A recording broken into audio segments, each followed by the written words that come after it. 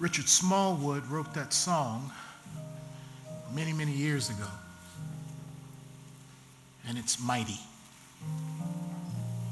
One of the verses said, "When I am lonely, feeling sad, you are the lifter of my head." And in some places you go, it's not politically correct for Christians to admit their sadness and their sorrow. But as Jonathan said, that this season for many of us can be met with mixed emotions because loved ones that we've celebrated with in years past are not celebrating with us now. And there could be a myriad of other problems and challenges and issues. But that's why we got to be reminded that Jesus was a man of sorrows who can be touched with the feelings of your and my infirmities, because we get sad sometimes. But we don't have to stay there. And that's where joy comes in. I'm going to give you this. This part I'm about to give you right now is for free, okay? Because someone may not even be able to pay attention to the message because you're thinking about something that has your soul weighted down. It took a lot for you to even get to church today. But let me tell you something about joy. Joy is a fruit of the Holy Spirit. It's not something that is conjured up in our own power. And joy is more of a focus than a feeling. Happiness is based on feelings. So if you're feeling good, got some money in your pocket, some things are going the way you want, you'll be happy. Clap along if you feel, you'll be happy. But joy is not based on happenstance or what is happening. Joy is based on a person, Jesus, who defeated all enemies, including death and the grave. And because nothing will ever separate you from him, you have joy. What is joy? It's a focus on God. It's a focus in God that says no matter what's going on around me, he's doing a work in me that gives me joy. And joy, I like to break it down like this. J-O-Y. Jesus over your, and then fill in the blank. Jesus over your problems. Is he Lord or not? And if he's Lord, then you can have joy that produces happiness, good feelings, and all of that. But it's a mindset that Jesus is over your enemies. Jesus is over your shortcomings, your frailties, and your setbacks. Jesus is over your, you name it. Because there's nothing that he does not have lordship over. And because he is Lord, that gives me joy. No wonder they sing, joy to the world. The Lord has come. So let me pray for us. You're the center of our joy, and that can't be faked. Jesus, you told us that in this life there will be tribulation, but we can be of good cheer because you have overcome. So I pray for those who are hurting in their soul today and who are sorrowful this season. I thank you, Lord, that your Spirit is able to minister to them and even through them, and that you will turn their mourning, whatever it may be, into dancing. That you will take the garment of despair and give all of us, the garments of praise in Jesus' name. And as Jonathan said to us, Lord, the power of declaration, to speak the truth and not be consumed by our feelings or our circumstances, but to proclaim that you are mighty, that you are faithful, that you are holy, that you are Savior, that you are healer. But would you heal not only bodies, but minds and relationships? Would you do that for your glory and for our good? And now as we come to your word, we need help. Teach us, but not only teach us and stimulate our mind, because we're to love you with our mind, but I thank you that you're going to work in us to will and to do of this good word today. Thank you, God, for giving us your word. Thank you, God, for giving us your spirit. Thank you, God, for never leaving us and never forsaking us and giving us all things we need for life and godliness. You're a good, good Father, and we say thank you. In Jesus' name we pray. Amen. Amen. If you have a copy of God's word, turn to Matthew chapter 1. Matthew chapter 1. And I'll begin reading from verse 16. Matthew chapter 1.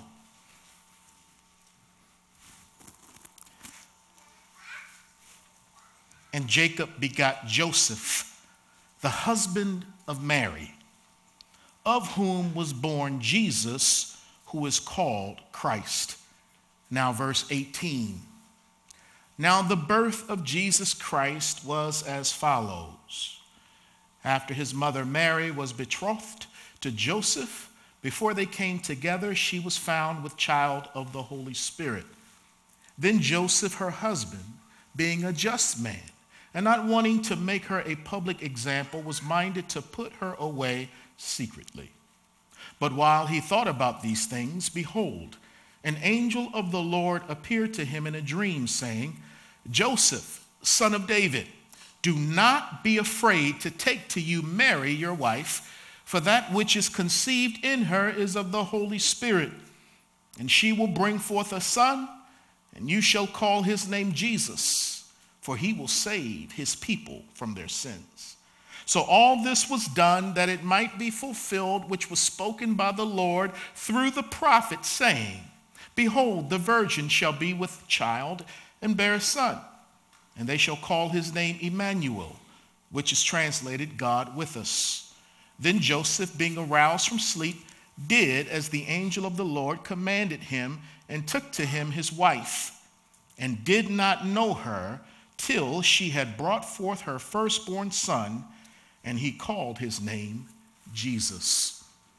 So in the midst of our series of unsung Bible stories, let's talk today about Joseph, the husband of Mary. Joseph, the husband of Mary. Now, for those of you who may not know me, you can look at me and see that I was an athlete. Just look at it. And I saw young Deion Sanders back in from Furman, home with his parents, mama just smiling. And I went to hug that boy, and I felt new muscles rippling all over his body. I'm like, boy, what are they feeding you up there in South Carolina? And so glad to see our kids home from school and ready to be with us for the holiday season. But when I was younger and I played baseball and I played football, a little too short to play basketball back in the day, but I played football and I played baseball. And at the end of the season, what we would do is we would have awards banquets, and they would give out awards. Now, if our team won the championship, everyone on the team got a trophy. If we didn't win the championship, we would come together for a year-end get-together, and there would be 2 trophies presented. The first trophy would be the most valuable player trophy, the MVP, which would be given to the best player on the team. But then they had another trophy that they would give out, and that was called the Unsung Player Trophy. And that was given to someone who wasn't one of the stars, but someone who was very critical to the success of the team. Usually a lineman, offensive lineman, or defensive lineman, someone in the trenches. Their names weren't in the paper, but everyone on the team knew that this person made the team stay together. They were unsung. They were unknown. They were unheralded, but the coach would take a moment to applaud them and thank them publicly and give them a trophy. So there were 2 trophies given out. Unlike today, where if you're on the team, the day you sign up and register, they give you a trophy today. You don't have to do anything. You can quit mid-season and they still give you a trophy. And forgive me for being facetious, because in this day and age, we don't want to hurt the psyche of the little ones, and we want everyone to feel like that they have contributed, and we all get trophies. Oh, man. Help us, Lord, yes. When you get to heaven, everybody's not going to get a reward, but that's a whole nother conversation. And God is the most gracious Father of all. But some of us are going to get into heaven, but as by fire. And when we stand before the Lord, we won't have crowns to get back to him. We got in, but as by fire. That's it. We there. But some of us are going to have crowns. And so, this day and age, everybody gets a trophy. But when I was coming up, there were two of them. And I think one year I got the unsung trophy. You get that. It's like, wow, they're acknowledging basically the Rudy of the team.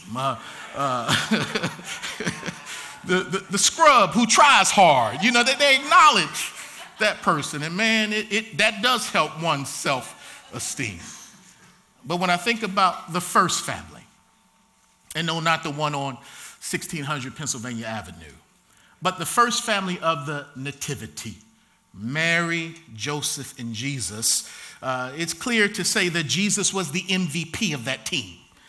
Jesus was the MVP. But if you come from a Catholic persuasion, that can be argued, and some would say that Mary is the MVP of the team and not necessarily Jesus. But when we read this book, Jesus is the star from Genesis all the way to Revelation.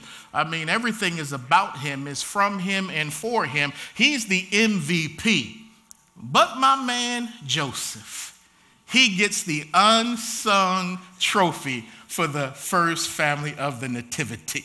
And I want us to keep our eyeball on Joseph, because if we hear anything about Joseph, it's usually during this time, at Christmas time. But otherwise, Joseph doesn't get a lot of attention from Bible scholars and teachers. But I'm here to let you know Joseph is the man. He's the man. And when you say, Pastor, he's the man, but can you tell me what is a man? I mean, there's a lot of ways to define a man today. What is a man? If Joseph is the man, what is a man? Well, let's see. We got the students in here with us today. Having certain plumbing makes you a male, but it doesn't necessarily make you a man. Let the walls say amen. God created them male and female. And we have people here who are males. But just being a male doesn't necessarily mean that you are a man. Because a man is someone who is going to do four things. I'm a preacher, so I got four things for you about what a man is. Number one, a man is going to reject passivity. He's going to reject being passive. Secondly, he is going to accept responsibility. That's what a man does. He accepts responsibility, doesn't deflect responsibility. A man accepts responsibility, and a man is going to lead courageously. That's what men do. We lead, even if we're scared, we go forward, because courage is not the absence of fear. Courage is the ability to go forward in spite of fear. But then there's also where you not only reject passivity and you accept responsibility and you lead courageously, you also expect the greater reward, which is God's reward. You expect that God is going to bless, because he is a rewarder of them who diligently seek him. So when a man seeks him, when a man hungers and thirsts for righteousness, not only will he be fed, but the Lord will be found and will reward such a man who is a godly man, a man of God. And Joseph was a man. He was a man of God. Not much written about him in Scripture, but what is written about him is very, very potent. And it's necessary for our understanding to grow as disciples, because all of these stories, Romans 15, were written for our edification and for our example. And I want you to see two things today about Joseph as we get into this passage. That number one, Joseph was a lover. And number two, Joseph was a leader. He was a lover and he was a leader. So men, let us listen today.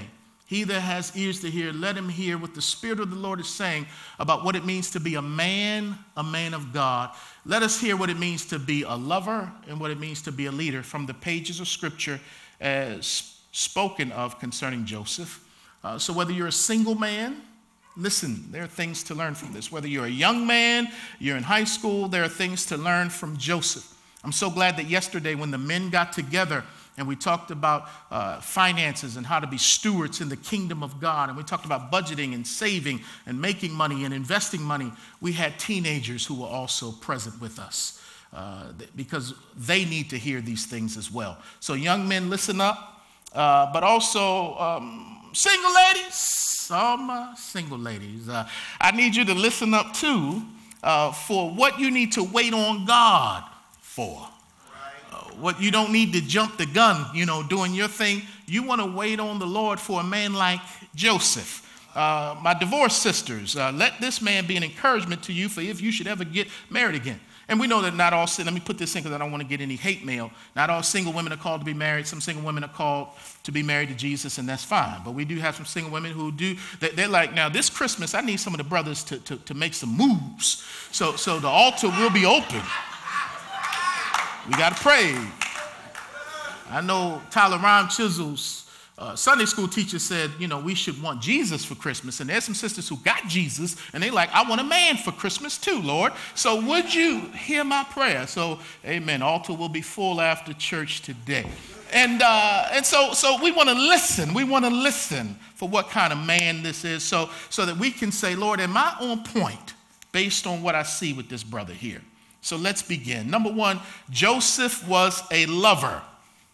First and foremost, he loved God. Look at verse 19. It says, then Joseph, her husband, being a just man. A just man. That is a way of saying that Joseph was a righteous man. That he had a relationship with God by faith. And he had faith in the one who was to come, the Messiah. And it just so happened that God chose him to be a part of the family through whom the Messiah would be born.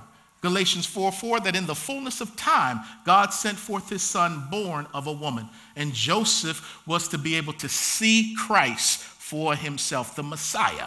Remember when they went into the temple to dedicate the Lord, and Anna met the first family, and Simeon met the first family, and they prophesied by the power of the Holy Spirit that they had in fact had the Christ child. And so Joseph would see him for himself, but he was a just man. He was made right with God because of faith in God.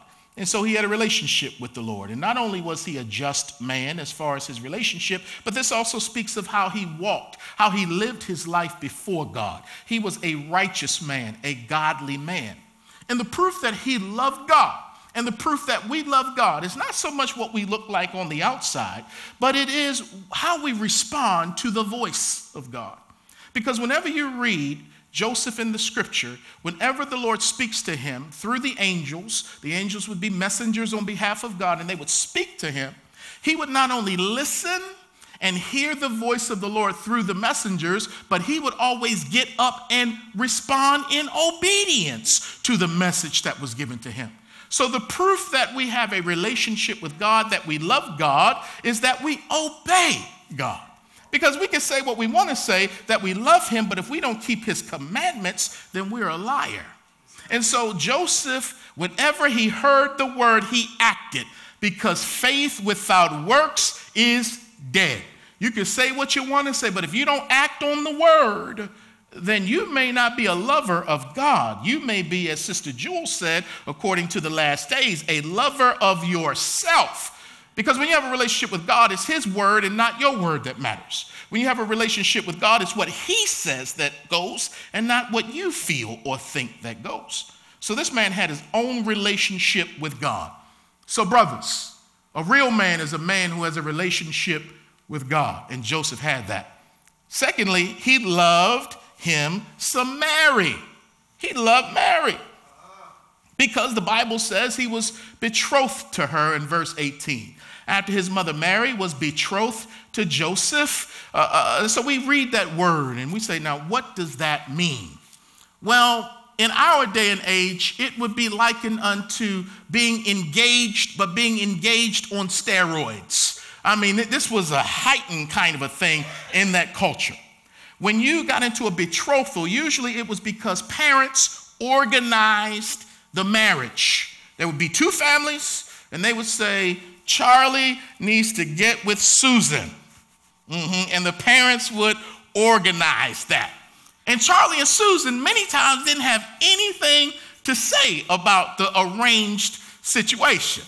But the families were trying to get them together for business or whatever. And so the young kids would come together. And Dante, guess what? These kids got married as they were teenagers, man. I mean, young. Oh, I see Ron back there, Reggie. Young, but y'all can't go that young. That was a different day. All right? My parents got married as teenagers. My dad and mom were 17 years old when they got married. And I bet I got a few people over here. Y'all understand, because back in that day, you did everything young. You know, you drove young, you went to war young, you got married young. But this day and age, Lord have mercy, keep this generation in prayer, these millennials. Help them, Lord. But anyway, he loved this woman. They were arranged, and so when you would have the betrothal, that was the way in that culture where you would be legally married to the person. But you go through a season of preparation. And the betrothal, we don't know how long it lasted, but it was a season of preparation whereby you were legally married, but you just didn't live together and consummate the marriage. So it was an engagement that was heightened. So you knew you were going to get together and live under one roof, but until then you were legally married. So what was going on during this time? During the betrothal period, the male or the husband was preparing the place for his bride. Listen to this, Strong Tower.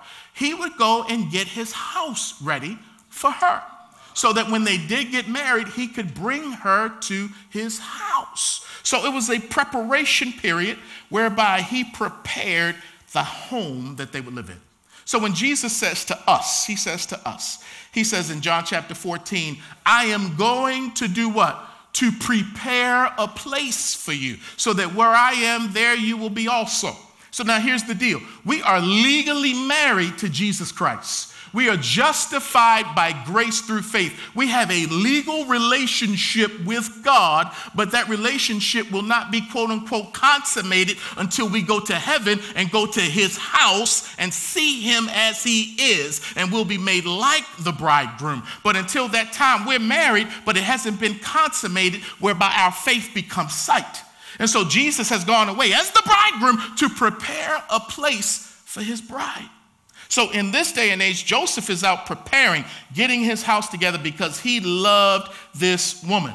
Now, according to Luke's gospel, Mary, when she got the news, the angel said, just so that you don't feel alone, your cousin who's older than you, she's also miraculously pregnant with her husband, Zechariah, and they're about to have a child. The one who was barren, they're about to have a child. So you go and spend some time with them. And so Mary goes, and she goes to spend time with her cousin Elizabeth. And as she walks into the door of their house, she just being a few days or weeks pregnant. When she walks in, John the Baptist is 3 months older than Jesus. When she walks in the house, John the Baptist leaps in Elizabeth's womb because that was his purpose in life, to get excited about Jesus, to tell people about Jesus. So when Jesus walks in through Mary's womb, weeks old, life in the womb, that the baby leaps. Oh my, they were already getting excited about their mission, even in the womb. So she stays with Elizabeth, but she has to abruptly leave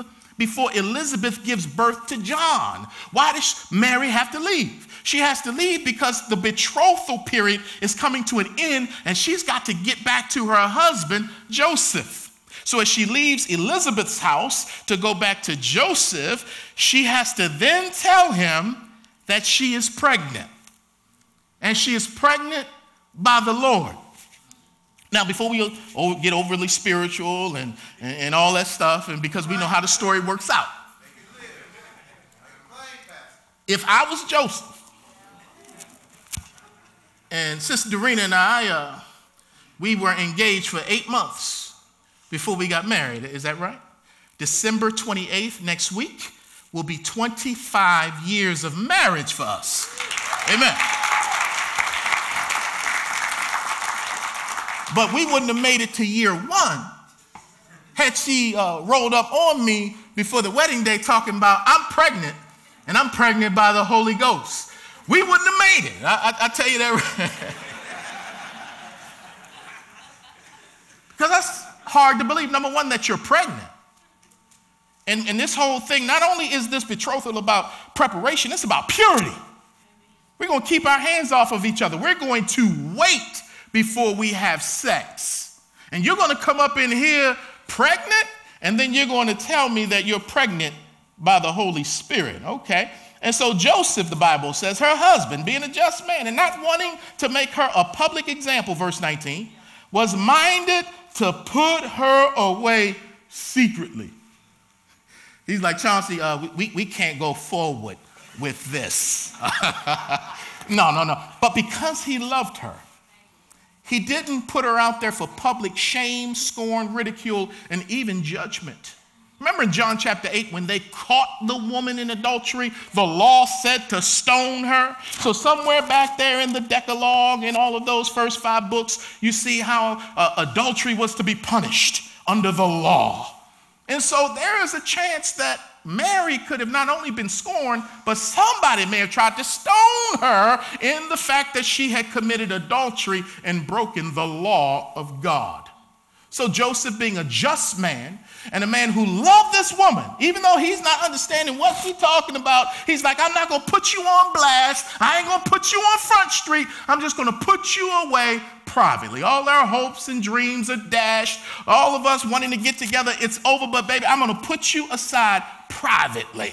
If he didn't love her, he wouldn't have done that. So make sure that when you're dating folks, that it's just not love the feeling, but it is love the commitment. Because I'm going to go somewhere with you right now you may not have ever thought about. When he put her away and not put her out there on Front Street for her to get scorned, ridiculed, and even possibly stoned, the Bible says, and I'm going to read this in verse 20, but while he thought about these things, he didn't just say, it's over, I'm moving on. He thought about it. And here's what I'm going to tell you he was thinking about. I believe he was thinking about marrying her anyway. He was thinking, because he loved her. And although he didn't understand this story, didn't believe this story, he loved her, and love covers a multitude of sin. We'll work this thing out while he was thinking about it. Because I'm going to prove that point in a minute. The angel comes to him in the next verse. It says the angel appeared, in verse 20, in a dream, saying, Joseph, son of David, do not be afraid to take to you Mary, your wife, for that which is conceived in her is of the Holy Spirit. Do not be afraid to take to you Mary, your wife. Here's where I'm going with this. He puts her away privately. Then he thinks about it like, man, okay, I love this woman. We can work this out, but I am afraid to marry her. I'm afraid. I'm not sure if I have what it takes to be in this relationship. I love her. I want to, but I'm afraid. So when the angel shows up, the angel is not commanding him to marry her. He's first saying to her, don't be afraid to do what's in your heart to do, which is to take her as your wife. I know you love her. Don't be afraid to take her. Because God was not going to put his son into a family where the husband and wife were together by obligation. And no kid should be in a family where the parents are just together by obligation. And if you're together by obligation right now, ask the Lord to take you back to your first love. Because you had to have loved each other to lay down together. Some kind of spark was there. Ask the Lord to take you back so that your children don't have to grow up in a home where parents are together just because they have to be. The greatest thing you can do for your kids is to love your spouse. And let them see you date one another and be crazy about each other. That builds up their security and their self-esteem. But if they sense that mom and dad are off, that messes with their security. So this man loved him some Mary. And the angel said, don't be afraid to take her. He loved this woman. And then he also loved Jesus. He was a lover, I tell you. He loved God, he loved Mary, and he loved Jesus. Even though he knew Jesus was not his biological son. Can I give a shout out to all of the stepfathers and all of the men who have come into blended families, who have raised children who are not their own, men who have adopted children. Thank God for these men. And Joseph is a pattern right here because he raised Jesus even though he knew this wasn't his son. So when it comes down to it, the angel says to him, you can't name him because he's not yours to name. But in that culture, the men had the privilege of naming their children. Speaking of their authority as the head of the home and all that kind of stuff. And so remember when John the Baptist was born through Elizabeth, that Zacharias couldn't talk, but they did go to him and say, now what are we going to call him? Because that's your responsibility as the head of the home. And so Zacharias couldn't talk. He said, bring me something to write with. So he wrote down on the tablet, John. His name shall be called John. That's what the father was to do, name the children. And then somebody up in there said, wait a minute, ain't nobody in y'all's family named John. Why you, man, the boy name gonna be John. Be quiet. But in our culture today, we men don't have that authority, I don't think. At best, we have a dialogue about what we're gonna name the child. But when it come down to it, she gonna name that child. Oh boy, yes indeed.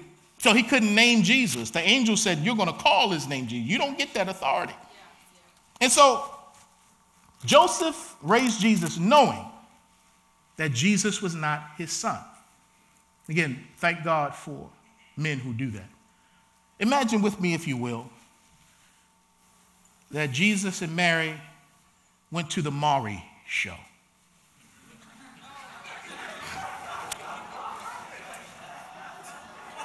And they're sitting on the couch, and Maury has the envelope. And Maury says, and people are watching. Maury pulls out the envelope. He says, Mary and Joseph, are you ready? Well, in the case of baby Jesus, Joseph, you are not the father. But guess what? People understood that Joseph wasn't the father because they saw this woman showing before they said, I do, if you will. And so he raised this boy. He knew the truth of how he came. But the world didn't believe that story. Even when Jesus was a full-grown man and he's ministering, the Bible says in John chapter 8, they called him out by saying that he was born out of wedlock. And so they talked about Jesus his whole life because the world will say that Mary had a relationship with a Roman guard. She was raped or whatever. She had a relationship, and so Jesus was the offspring of that. So there were rumors that went around. So Joseph had to raise this boy in a culture where people talked about them and put them down and believed a lie to be the truth.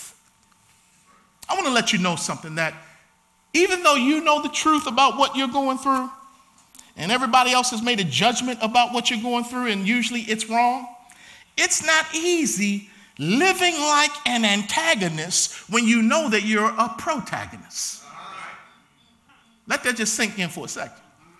A lot of people think they know your story. They think they know what's going on, and they have written you off with a broad brush. And if you're not careful, you'll come under the condemnation of the community, and you'll begin to see yourself through the lens by which they see you. That's why you can't let peer pressure dictate to you who you are. You got to know who you are. You got to know the truth about whatever the situation is between how you and your husband got together, how y'all adopted kids, or how y'all had kids, blended family, or why you're divorced, or why you're not married. You got to know the truth and be at peace with that, and be at peace knowing that God knows, and don't you let anybody put you under something that God doesn't put you under. God doesn't put you under condemnation, so don't you dare let a fallen person put you under condemnation. You walk in the freedom of Christ, knowing who you are, and he redeems everything, including any mistakes you've made in the past. But Joseph, he lived in this environment, and he even tried to discipline Jesus at one point, because if he's a good father, he's going to discipline his children. Pastor, what are you talking about? Jesus never did anything wrong. But in Luke's gospel, the story is told when Jesus is 12 years old. Now, in the Jewish culture, this is when a boy becomes a man. This is when the bar mitzvah service is held. And so technically, Jesus was a young man at the age of 12.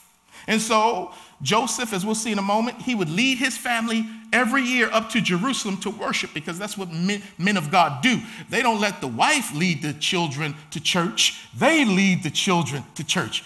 Just hold on to that. I'm going to come back to that in a minute. And so they go up to Jerusalem.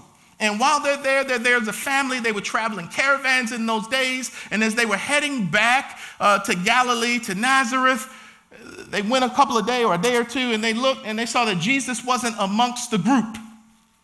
They're like, where is y'all seen Jesus? Y'all seen Yeshua? Where is Yeshua? He's 12 years old. I know he's a man. Maybe he's feeling himself right now. Where is he? Where is he?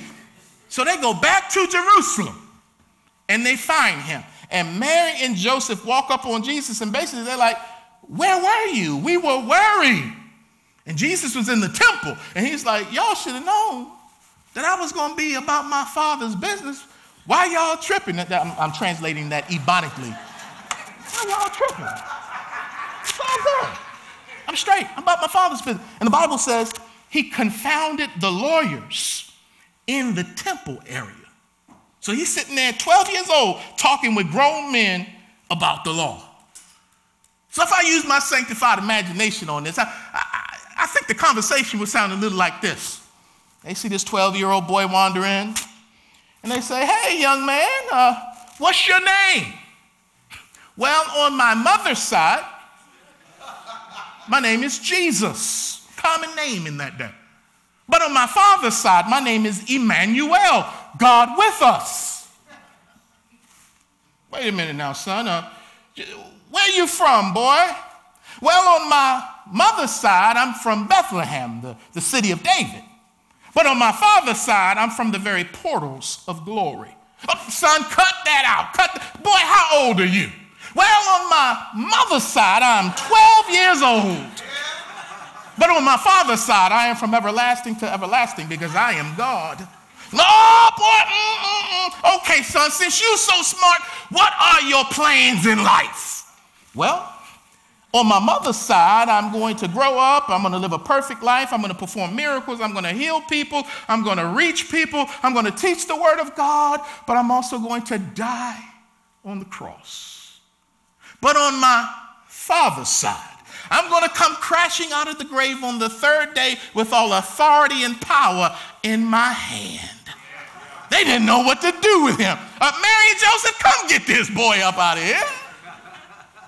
But Joseph did his best to raise the Christ. He was a lover. He loved God. He loved Mary. He loved Jesus. And finally, this man was a leader. He was a leader. And how do you know who a leader is? You just don't start off leading. You learn how to lead by first following. If you don't know how to follow, you're not going to know how to lead. So Joseph was a leader, and he led first and foremost by following God. If a man don't know how to follow God, he don't know how to lead you. So remember, sisters, keep your ears open for this stuff. He led by following God. As I mentioned, he listened to the voice of God in his dreams. And we have people that God speaks to not only from the word, but there are people God speaks to through creation. Creation speaks, but then also God speaks through dreams. Now, we don't stay only in that. We always go to the word. That's the primary source of prophecy from God. But he can speak through dreams. And he spoke to Joseph through dreams. And when Joseph heard what the angel had to say on behalf of God, he obeyed. Now, do not get upset with me with what I'm about to say. This is not popular today, but you know I am not called to be popular. I am called to preach. So here it is. Whenever there came time for there to be instruction given to the first family of the nativity concerning what they were to do, where they were to go, that word would always come to the head of the family.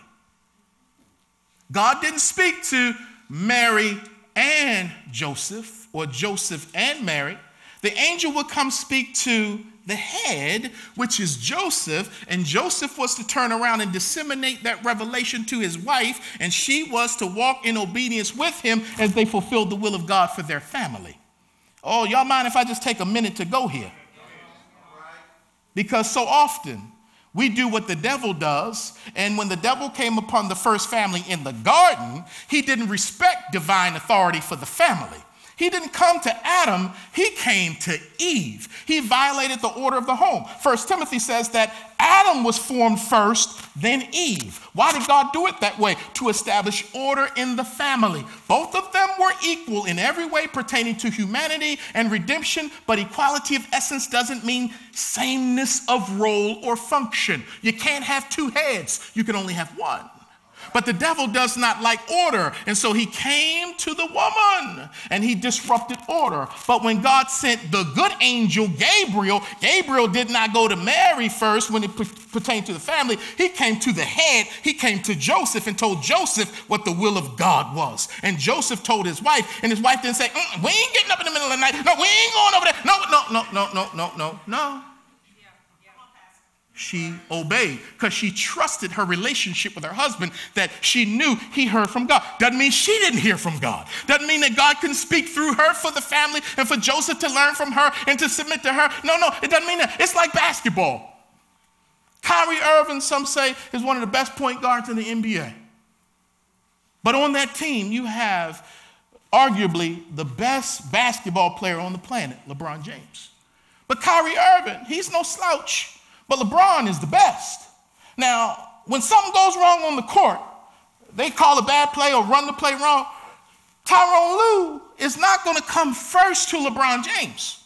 He's going to come first to the point guard because the point guard has been given the authority to run the team. Now, he's going to check with LeBron later. He's going to check with other players later. But it's first the point guard. God said that men, the husbands, we're the point guard of the team. But on the team, our wives are more gifted than us, and they're like LeBron James. Man, they got more gifts than us, and they can run point. LeBron sometimes runs point, but Kyrie is the point. And when something goes wrong in my house, man, God ain't coming to Dorena first. He checking on me first. And she's more blessed and gifted than I am, man, hands down. But God didn't call her to be the head of the Williamson house. He called me to be that. She's going to have to answer for where she is as a wife, not as far as condemnation because God's already paid for her sin, but she will have to give an account. But he holds me to a level of accountability that he doesn't hold my wife. And he was holding Joseph to a place of accountability that he didn't even hold Mary to. So ladies, again, if you're single and you desire to be married, make sure that guy has a relationship with God where he can hear God. Don't you try to, step in and play Holy Ghost and babysit him spiritually. Because he looked good. Hold on. He looked good, but if he ain't right, ooh, boy. No. You get with an ugly dude that hears God. I'm sorry. I didn't mean to say that. Let me keep on moving. I'm sorry. I didn't mean to say that. Because them looks, they're going to fade. They're going to fade. That hair that's wavy, you're going to get a bald spot in the top. Don't go after that. If you take him to church and I get up here and start preaching, I say turn to Genesis, and that dude is like, wait a minute, where's Genesis? You want to let that dude off at the corner. No. But Joseph led his family by following God. And he took his family to church. When they went and dedicated baby Jesus, he was there. He didn't send her. All right. He led her. He was with the family. My God. But he also led by sacrificing. All brothers, listen to this. He sacrificed his plans. That wasn't his plan to marry a woman who was already pregnant by the Holy Ghost. That wasn't his plan. But he sacrificed her. He sacrificed his sleep. We don't like to get up, do we, fellas? Oh, man. Now, my wife can hear everything while we're sleeping. I don't hear anything. And I remember when we had children and the kids would cry, she would hear it all. And I would say to her, babe, when you get up to go get them or feed them or something, wake me up. I'll get up with you, and I'll just sit with you while you feed them. And she said, you ain't gonna get up. No. But I meant it. I was like, just wake me up, babe. And she never did. Thank you. And anyway, and so that brother sacrificed some sleep. Angel talked to him at night. That brother get up. But he also sacrificed his glory because it wasn't about him. Now, ladies, let me go back and say something to encourage you before you throw a heel at me. Yes, Joseph was the head. Mary was the neck, if you will, that turns the head. But the Bible says that although the husband is the head of his wife, Ephesians 5, don't get mad at me, get mad at Paul and the Spirit of God. But dig this, and a good head can take care of you. You know, a good head can take care of you. But in the book of Proverbs, it says that a noble wife is her husband's crown. So even if a man is the head, a good wife like Alfreda can make Clifton Harris look good. I'm here to let you know that. She make him look good. And he want her to make him look good. And that's how it works, that yeah, he's the leader, but she back on top anyway. You put my love on top, she's back on top anyway as the crown. That's how it works in the family. But this brother sacrificed. But men, peep this, man. Godly men. He sacrificed his plans, he sacrificed his sleep, he sacrificed his glory, and he also sacrificed his sexual desire. Wait a minute, it's time to leave. We got to go. Before Tyler comes up to close us in prayer, he sacrificed sexual desire. Pastor, what you mean? The angel said, now, y'all are married, but you can't touch her till she gives birth to Jesus. Because you know how some engaged people do. They say, we're going to get married. Well, we can do a little something. But you're like, because we don't want anybody to get it twisted that somehow you had something to do with this birth. Stay out of there. Literally. Stay out of there. And you can't touch her. This is my wife. We legally married. You can't touch her until the baby is born. And then you got them 6 weeks you got to wait for after that.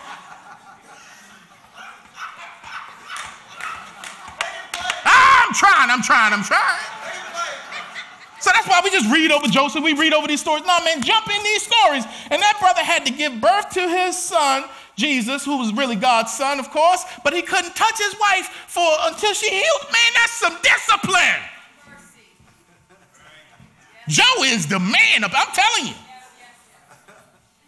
So, because you never know when you got to call back on self-discipline, even when you're married, when the waters are not flowing the way they would like to flow because maybe she's sick or you're sick or whatever. That's why you got to have discipline before you get married, because you never know when you're going to have discipline while you're married. Oh, y'all, I'm sorry. I didn't mean to go that deep in there. But let me keep on going. Finally, he led his family by taking care of them. He led pregnant Mary to Bethlehem. He found a place for Mary to give birth. We'll talk about that next week.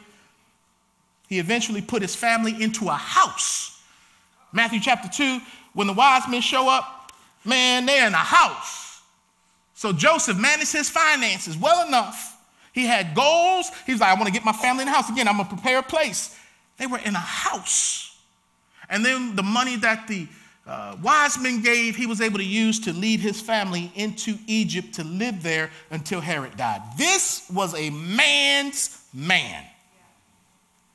Joseph was a warrior, as I close. He was a warrior. Warriors are not what you think of as warriors. The warrior is not someone who fights, for no one has the right to take another life. The warrior, for us, is the one who sacrifices himself for the good of others. His task is to take care of the elderly, the defenseless, those who cannot provide for themselves, and above all, the children, the future of humanity. And that quote came from Sitting Bull. Sitting Bull shows us what a real warrior, what a man is. So in conclusion, God would not send his son into a family that had a pitiful man leading it. God would not send his son into a family that had a pitiful man leading it. Because as Elder Clifton said, he was going to entrust his best to the best. Was Joseph perfect? No. But when he raised that boy, Jesus was a carpenter's son, so he even showed him a trade, if you will. A good man, a godly man. So men, what can we learn from this brother who was a lover and a leader? And ladies, what can you learn from? How can you even pray for your husbands now? How can you pray for your fathers so that we can pick up some of these qualities with the help of the Holy Spirit? Amen. Would you stand to your feet? Elder Tyler Rhymes, Chisel Ma Nizzle, would you come on up? Was it a good day, you guys? Good day? Praise the Lord. And next week, we're going to have the candles ready, and we're going to sing together. We're going to have a good time. So God bless you, Elder.